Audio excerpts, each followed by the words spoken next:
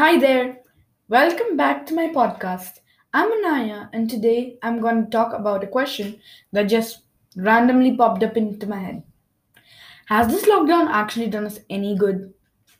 I certainly agree that it is affecting people terribly, but there is always a bright side, isn't there? Without the pollution we cause with our regular day to day activities, nature has certainly benefited.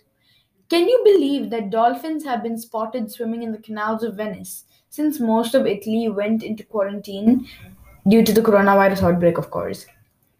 With nothing much to do at home besides work, we tend to adhere to a healthy schedule, adjusting to our homely environment. The lockdown taught us to be more grateful for what we have.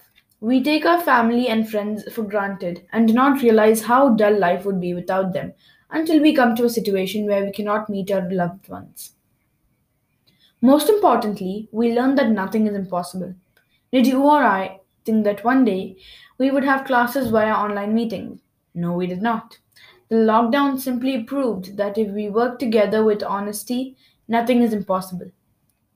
While I agree that the virus has caused tragedy and wreaked havoc globally, we should also look at the bright side to it.